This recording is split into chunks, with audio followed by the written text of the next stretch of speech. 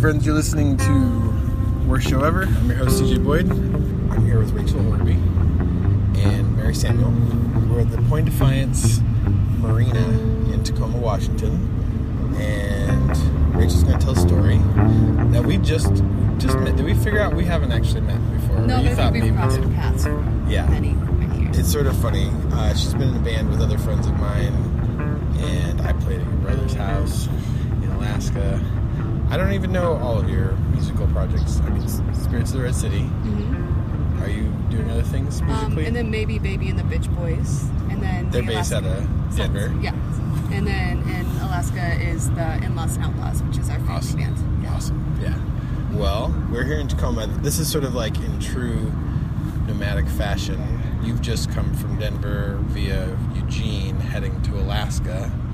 I've been hanging out with Mary in Seattle. We just came to Tacoma.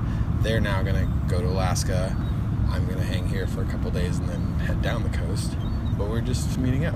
But I wanted to... You've toured a bunch, so I thought you'd be a good person to ask about your worst show ever. Yeah, and that coming up with the worst show ever was actually kind of hard to think about because I recognize how lucky I've been to actually just have really great shows. In fact, like, if this was called the best show ever, I would have a lot of really awesome stories to tell about that. Maybe next year. Yeah. So I think that's kind of like a lucky position to be in, to have way better experiences than bad ones. But the first thing that came to my mind was one time I was playing this show, and this dude in the audience yelled, "Play Freebird." No, I'm just kidding. That happens. I was just That's really good. No, but it's just if you're trying to like gain perspective of like, how do I be a better audience participant? Just stop yelling that. Just never do it. Just don't do not it. Even it's once. Not even funny. It was never funny. It wasn't even funny. It wasn't like it used to be funny and then got old. Yeah. It was just never funny. But, sometimes audience participation is nice, and sometimes it's totally unwarranted. Like, don't bring an instrument to a show and try to play the band. And we were playing in this small town in Colorado, and the band I'm in, Spirits of Red City, is orchestral folk music, like really intentional, really quiet. We always play acoustically, and so we're playing at this art museum, and this guy comes in. I think that everyone kind of knew who he was, and he brought with him his djembe, and just took the liberty of sitting down right in front of us and just playing along with every single song. And the guy who fronts Spirits is this really sweet man named Will Garrison, and he also really hates the djembe, as I think that maybe that's like a pretty mutual thing. But he also saw that man like wanted to participate, and so in the kindest way imaginable, he was like, "Hey man, like that was really good. You just played that song really good, but maybe you could sit down on this one and just listen." Trying to just be as considerate to this guy and how much he wanted to be part of it. And he didn't really figure it out. So he ended up playing the entire show with us, playing djembe just terribly. And at first, like everyone in the band was looking at each other like, "What the hell? Like, this is so rude." And then it just became comical, and we're like, "Gosh, like this is hilarious." No one really is caring except for us. We're like playing for a small crowd of people. But so that was pretty obnoxious. But there's definitely been times that like I've been to shows and seen audience participation be really rude, especially for female bands. So I get to play in a kind of more pop punk band that is called maybe Baby and the Bitch Boys, but we just kind of has started going by Bitch Boys now. And being in an all-female band is really interesting because people are just really stoked about what you're doing. But even if like you play really poorly, I think people are still really stoked, which sometimes you want a real honest opinion of like, "Hey, how was that?" And they're like, "That was amazing." I'm like, "Really?" Because I kind of fucked up every single song. Okay. So I was at this show in Denver, and this is going to segue into a personal experience, but I was at this show with this really great female band I love called Chastity Belt. And they're an all-female band. They're playing on stage, and all of a sudden, someone from the audience yells, "The drummer's the hottest!" And you could tell it just really bothered them, and they played the next song, and then they're just like, "You know what? Whoever yelled that in the audience needs to leave right now." And he was like, what? It's just trying to like make a compliment. She's really hot. And they're like, yeah, that's not why we're up here. And if you don't understand that, you can have somebody else explain it to you, but you need to leave before we play another song. And everyone in the audience was like, yeah, get out, you know, and it was just like a really positive moment. And they handled it so poignantly, not aggressively, just like really intentionally to represent that that's just not how you respond to a band, especially a female band. And then a few weeks later, Bitch Boys was playing a show, and I kind of get nervous. I front that band, and I like just sometimes don't really engage with the audience because I just get really nervous, and I try to just like focus on playing, and I say a bunch of like dumb shit while I'm on stage as well. But so I hadn't noticed it, but there's this guy who was kind of heckling the keyboard player. Her name's Jess Webb, and she's Oh, I know Jess. Yeah, she's great. She with Paul? Yep. Okay, yeah. Yeah, I don't know her well, but I know her through Paul. So she's the keys player for that band, and really beautiful woman. And this guy is like, hey, what's the keys player's name? What's your name? Like, just kind of trying to hit on her, and it was just obnoxious, but I didn't realize it was happening because I was just like, oh, this guy's just talking to Jess, whatever. And then after the show, she was like, man, that guy was really obnoxious. I was like, he kind of like made me feel uncomfortable on stage, and I didn't realize it, and I wished that at that moment I could have kind of had a similar opportunity as Chastity Belt to just be like, hey, that's not what. What's that? Oh, we're doing a podcast. Are you? We're recording, yeah. Oh, well, in the middle or something. No worries. Let me be a part of that podcast. I'm from Chicago. Oh, cool. No, we're just recording right now. This is perfect. This is perfect. This couldn't be any better. Here's the train. Wow, did you come up with that? Cool. Lots of trains in Chicago. Yeah? I was in the Blues Brothers movie. I'm not bullshitting.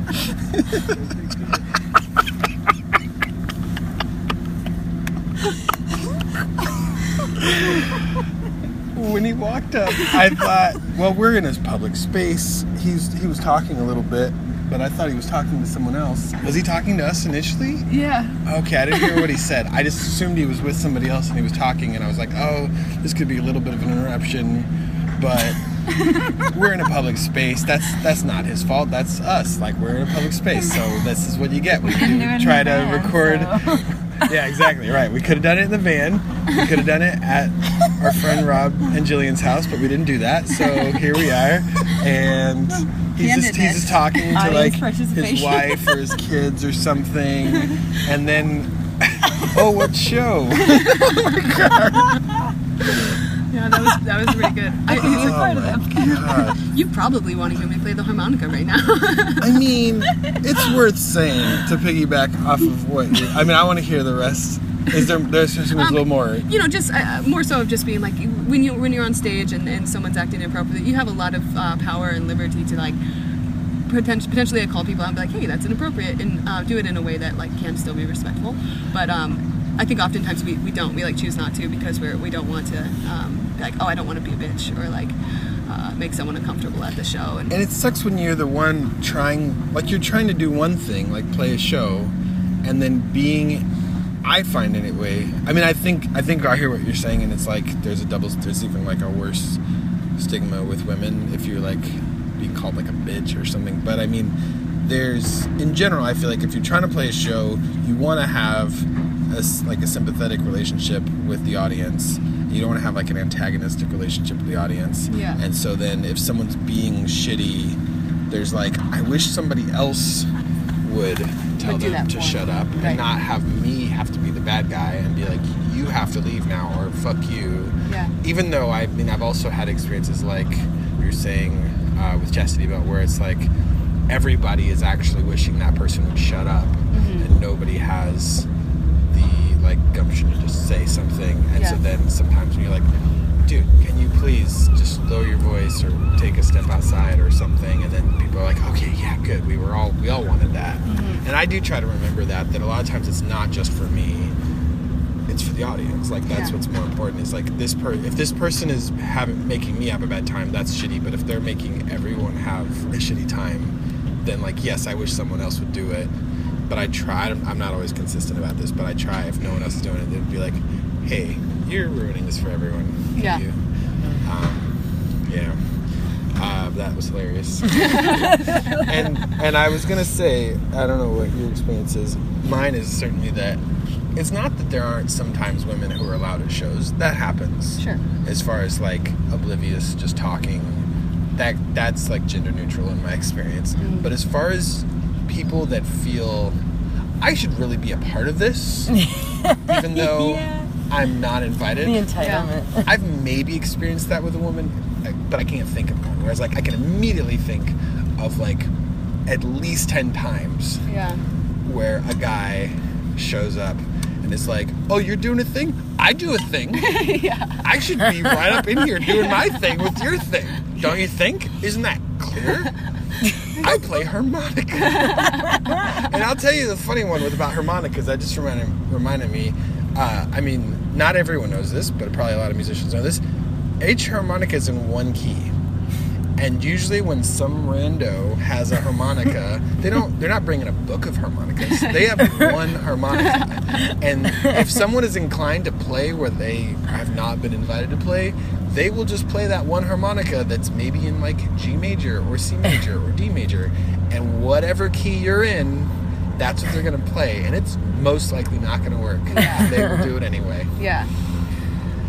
Because that's douchebags. That is entitlement, like Mary said. Yeah, definitely. And also, because like I play instrumental music, so sometimes the response is like, oh, cool, I can do my poetry over this. Like, I can just like participate, even though now what you've done is relegate everything that was foreground to background, because just the way humans are, like if there's music going on and then talking going on, the talking becomes on top of everything else. Right. But yeah, that's happened more times than I can think of. You know, it's actually playing with spirits. We play just acoustically, and that has actually been a really powerful technique to make people. Whoa! I can pick the spots, huh? Wow, good job. It's noon. Is it noon now? Is that what noon that on is? Sunday the 6th. Wow. Yeah. I've been doing this for a while. I'm Under pretty a good at bell picking tower. the very best spots to do a podcast.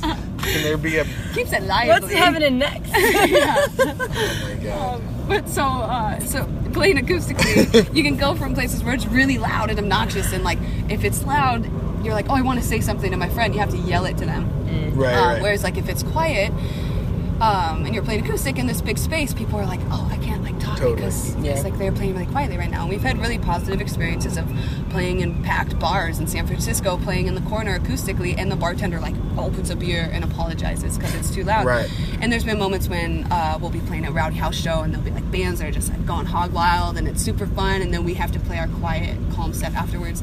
And there's this one show at South by Southwest I was super nervous about playing because it was like this big rambunctious party. I think Harpoon Tang played, which is this really badass lady band from Denver, just like super rowdy. And I was like, man, I'm nervous about playing this quiet acoustic set. And this guy came up to me and he was like, would you rather have somebody yell something at you or whisper something to you?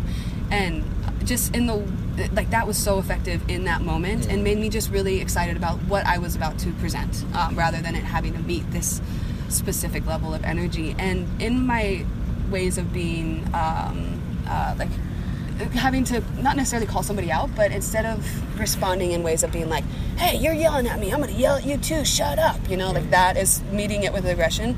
I've been doing this technique of just going up to people and being like, hey, that was actually a really inappropriate thing to do, and that's not how I want to be talked to, and like whispering rather than yelling something at somebody. And it is significantly more effective.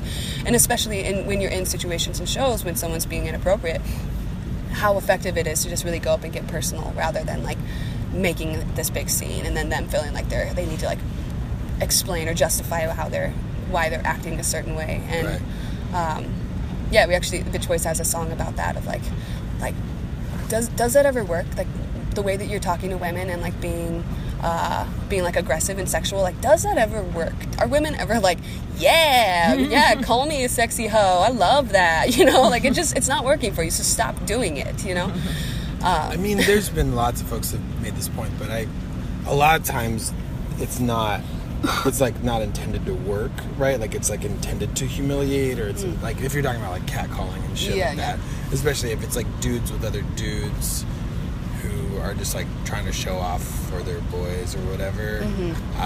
Because I think that every time I hear it, it's like, dude, that's never worked for you. Clearly, you've never been like, "What's up, mommy?" on the street. That's never turned out with the girl going like, "Oh, hi, I need to get your number." Actually, one time, I don't remember if I've mentioned this on the show before, but one time I was traveling with my good friend John Horner. We were in a band called Desert Center, and we played the show in Dubuque, Iowa. And there was this kid at the show who was like probably 19 or something, and he was very proud of himself for being this like Kerouac kind of bohemian train hopper hitchhiker. He would like just left home in Minnesota and was like traveling the world and being like super cool, and he was cute. Like I remember my like post Kerouac phase, and he had to say goodbye to us. He had to come back and say, "You guys have fun." I don't know if that picked up on the recorder or not. That was our buddy, the harmonica player. Our In the buddy Blues Brothers, you who can like catch came him. back and was like, "Oh, you're doing an interview? I'll go ahead and say something again." For no reason. So there was this kid. This kid was like at the show and was very, very like proud of himself, and it was kind of cute, but like a little bit obnoxious. I kind of entertained it for a while, and then there was a point where I was like, cool, I've had enough of that. I'm going to take a break. And then at some point he asked me, because we didn't have a place to stay in Dubuque that night, and so we were going to drive to Iowa City, which is not too far. It's like an hour, maybe hour and a half or something. And we were going to drive, and my buddy Kyle was going to put us up in Iowa City. And this guy was like, hey, could I get a ride with you guys to Iowa City? And I was kind of I was like, I want to help him out, but I'm also really kind of sick of him. And I went and asked John, and I was like, hey, that kid that's like train hopper, hitchhike dude, he wants to get a ride. He's like, oh yeah, I don't care. I was like, hey, so I'm really kind of over him. Like, would you be cool if I just kind of like zoned out in the back seat and he rode up front with you? He's like, I've barely talked to him. I'm not like, I get his vibe. I could see where it could be exhausting, but I'm not there. I'm fine with that. So like, cool. So I remember I actually got in the back seat and like put some Bjork on and like just had my headphones and was like zoned out for their drive. And they talked, and John is an incredibly patient, loving dude. So we did the drive. I don't think I fell asleep, but I like zoned way out. And then when we pulled in, I saw we were pulling in.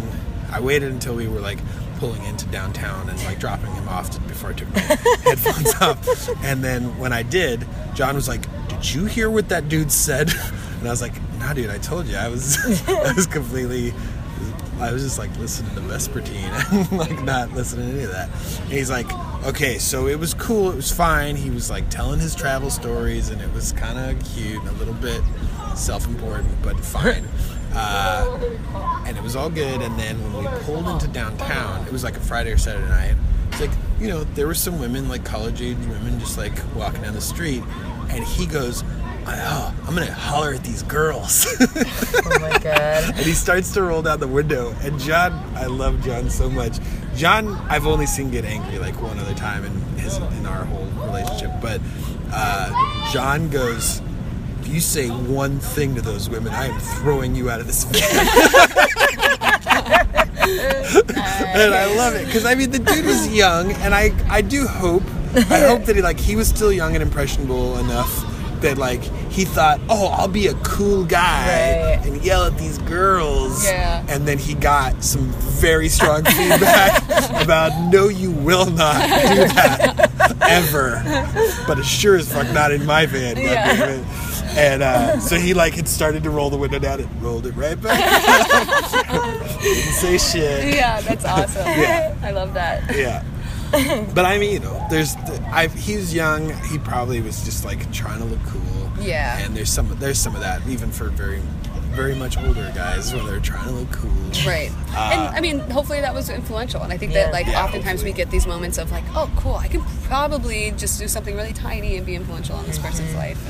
And I think that oftentimes we don't take those opportunities, or like, especially like as women, having to be like, is this worth it? Like, is this worth calling this person out? And like, you just like second guess yourself. And I think that we're coming into a day and age where suddenly like that is okay, even if it's small, and it's safe to like say, hey, this made me uncomfortable regardless of what it is. And whereas now you don't, like, you still check yourself in moments when it happens. Mary has this story she was telling me about being in Ireland, and just moments when like we're like, should I do something about this? I don't know if you want to tell that story or not. Pretty much, I was just gonna read at an open mic in Ireland, and a guy grabbed my ass, and my response was to ignore him and move away from him. And it wasn't the response I would have liked to have done, but it was kind of the most accessible one for me at the time. Yeah. But so in that way, I hope it's I think that's a learning thing for me as far as like next time I will react differently, most likely. It's so scary in those moments to be like, like, what do I do? And when you're alone in a bar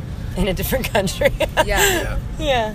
And a friend of mine, she lives in Nepal for the winters, and she told me, she's like, yeah, when that happens to you, you don't respond. You don't, like, you freeze. And you think, like, oh, I'm an empowered woman who, like, is against this. I'm going to say something and react. And oftentimes that's not what you feel comfortable doing. And so it makes sense to, like, that is a learning curve, or like it takes skill and tact to know how to go about that, and it's scary because you also never know in those situations too, especially if you're alone, who would have your back and who wouldn't.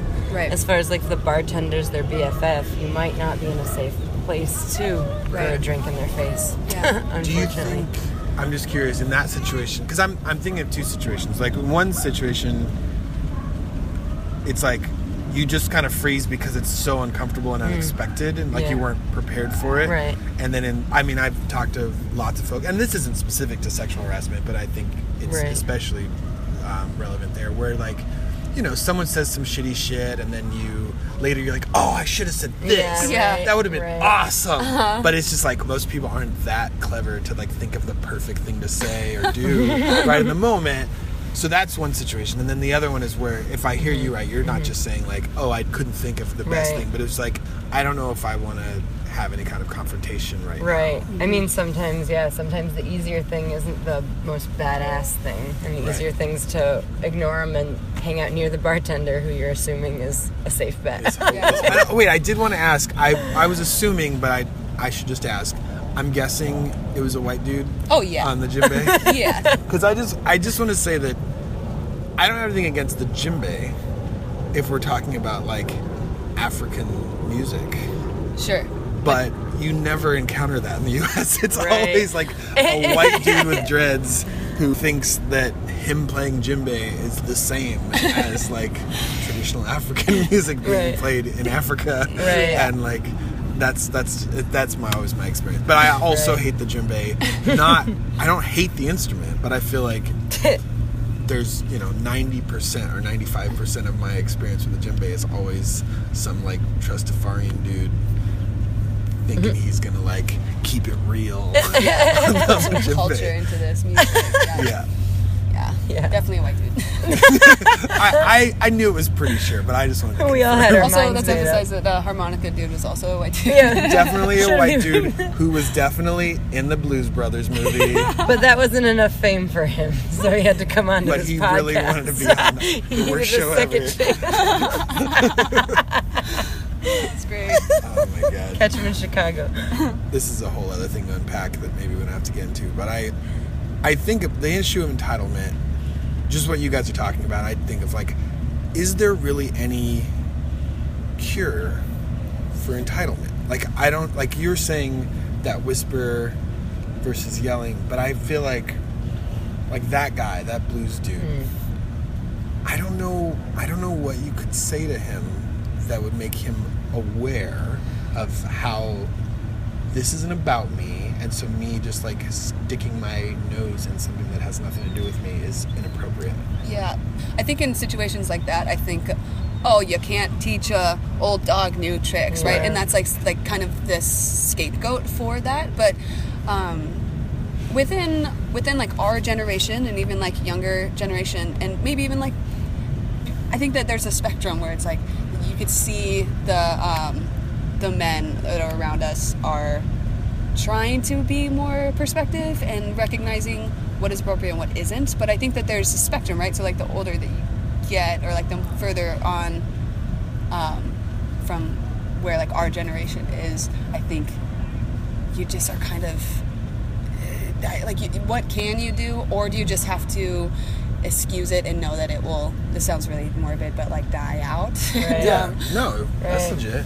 But I'm even saying there are people, I mean, if you look in the wake of like the Me Too movement, right? Like there are people who are now, like dudes, who are scared, and so they're going to change their behavior because they don't want to be called out, or because they don't want to be put in jail, or they don't want to like be, you know, what's the word? Like banished from certain community culture or whatever. Like that's one thing, and I'm fine with that, like to a certain point. But I'm talking about like if your hope is to actually like change someone's mind, so they're not just like keeping. I mean, I think some cases the best you can hope for is that they will just be afraid to say that in public, and so they won't. And like that's not the best, but that's not the worst situation. But I mean, in terms of like trying to, the root of the problem is that entitlement, right? Is that like inability for a person to see that not every situation is about them, right? And like white people suffer from it more than most folks in our culture. Men suffer from it a lot more than women do in our culture. But I don't know how to convey that of like, this isn't about you, right? Like a humility. I feel like it's a misconstrued idea of strength. Oftentimes it's like, oh, that's not a big deal. Don't make a big deal about it. And a lot of women have been taught to have that kind of lackadaisical response to it. And it's like seen as this strength of like, oh, that doesn't bother me. I'm cool. And I think that we're starting. You're saying on the part of the women, like to be strength that you can like deal with mental men bullshit. making chauvinistic response, or saying things to you, and just instead of being like, oh, that actually it makes me uncomfortable, being like, oh, you're joking, it's not that big of a deal, whatever. Right. And like if you do say something about it, it's like, oh, you needed to just like take a joke, or like you're being a bitch about this, and I think that now. You could kind of see that shift of being like, hey, actually, like, finding a really good way of saying that this makes me uncomfortable is actually a really strong, beautiful thing to do. And so I think strength is getting shifted as far as like it's like overpowering, like you need to just be okay with this, to like, oh, actually, I don't, and I can create whatever my safety boundaries are, and that's like a way stronger stance to have. Yeah. But I saw Princess Nokia a couple weeks ago. And she killed it. It was amazing. But also, she kept getting like right up to the edge of the stage and like getting in people's faces. And I think it was like the third or fourth time she did it. I didn't see what happened exactly, but someone must have like grabbed her or something. And she gets on the mic. She's like, "Nobody's allowed to touch me." Is that clear? And she just took like that second, and then she went right about it, and it was like she completely. It was like, yes, that is clear. Whoever didn't already know that, like, and I'm not saying she was like, I don't know what happened, so I'm not saying she was asking for it or anything like that, but she was like putting her whole body like down into the crowd, and people were just like reaching up, and I don't know if it was like a very intentional, like somebody tried to like grope her, or if it was like more just like people hands waving around. I don't know, but she drew the line. And it was, and everybody, even like I wasn't right next to the stage, but I wasn't too far back. It was like that shifted this like, I feel like everyone was like, goddamn right. Yeah, it's really cool. Like way to just like take just a second. Say very clearly, I'm into like hanging out in the crowd, but that's I'm touching y'all don't touch me. And then it wasn't an issue, like you know, that just like happened once in the first like 5 minutes, and then I don't know if that happens like every show, if she just has to be like, just because I'm leaning down the crowd, don't fucking touch me. That's cool. I was there with a handful of women, and everybody was like, it's just so cool to see somebody just own it like that. Like, Yeah. it's so powerful. Yeah. And yeah, that's what I was thinking of when you were saying this, like this shift. It's hope. Yeah, I hope so. I hope it does die out. Yeah. And it's it is really in the public eye, and people are really engaging with it in a way that I don't feel like people have in the past because of the Me Too movement, Yeah. and also everyone actually having a legitimate story of being uncomfortable. Right. And yeah, I think that it's interesting talking to people of the older generation, and like this probably is a whole nother tangent. But how like we see this like Me Too movement or like call out culture as being supporting the voice of people who are victimized and really being like, hey, you need to be heard right now, and I can do that for you. And I think that sometimes I get in conversations with people of the older generation who like don't have necessarily the same political views as I do, where they're like, yeah, you like it's not that big of a deal. You being a wimp, you need to like grow up and like get strong. And you guys are just a bunch of sissies and softies for like making like giving voice to this. And I think that it needs to be reiterated that that's not the case, and Right. that there's a lot of good that is coming from this. But also, I think because we are in a stage of call out culture, as you will, I think that there also needs to be space for forgiveness culture, and really recognizing people who do own their shit and do try to become better. Like that's a really wonderful, powerful thing too. And there's a balance in there for sure. But I mean, Yeah. I don't mind getting into the tangent if you don't. I don't know. Okay. We're not driving to Alaska today. Well, this is what I'm saying though, is like there are people, even in terms of the celebrities who've been like called out, in the Me Too thing, that there are folks, I think Dan Harmon is the only one. I don't know if you guys are familiar with Dan Harmon at all. Mm-mm. He's the only one where I feel like he totally sexually harassed one of his employees, and then she called him out on Twitter, and then he devoted like a very significant portion of time to apologizing publicly to her thoroughly in a way that was like her response was like, that was a masterclass on apologizing and like, thank you and I forgive you. Yeah. And it was still, I mean, I still, as a dude, as like a male feminist, I feel like I'm hesitant to forgive. It's like one thing is like, okay, she can forgive him. Do I still want to support him? I'm still on the fence about it. But he's the only one I can think of where I do think there's like a genuine possibility of him changing. Mm-hmm. And like for most of like Harvey Weinstein and like Bill Cosby and like most of the people, I mean Bill Cosby's like before the Me Too thing started, I guess, or before it got popular. But most of those dudes, they are permanently entitled pieces of shit. Yeah. I can't imagine Harvey Weinstein coming out of this being like, I learned a lot about myself and I'm just going to really treat women differently now. Like, he might say that if he has like a good PR person that tells him to say that. Right. Like with Louis C.K. There was a minute where I really wanted to believe, like, when he apologized, it was like, oh, maybe he's, okay, he gets it. And then I was like, he's got a PR person that's like, this is what you say. Yeah, and here's your apology. I've drafted you, an apology. Just read it. Yeah, and I don't trust it. I wish I could, but I don't. I just don't really. I think that more so that should go for our communities that we're in, and just continually having conversations with people who even maybe aren't like called out. But I've actually had a lot of male friends who like, haven't been called out, don't have any reason to, but will come to me and be like, how can I be a better support to women? And I'm like, I don't know how to answer that question, but I appreciate it. And so, just like even hearing that conversation, like I remember the first time someone asked me what my pronouns wanted to be, and I'm like, really? Thanks. Like, no one's asked me that. And then it's really cool, the conversations that are arising from this, of people being like, I just want to be a better person. Right. And we all have done shitty things in our lives. We're not perfect people. And there's moments when we all need forgiveness and can handle that forgiveness better, or there's always room for improvement. And it's cool to see communities and our generation be really aware of that. So. Yeah. We'll see. We'll see what happens, I guess. Anyway, this got into some good little tangents. You guys are driving to Alaska, so I'll let you go. But again, thank you for sharing stories. Yeah, this is fun. Thanks for the sound effects. That really couldn't have come in a better episode. Like that dude. That's the Jim all over.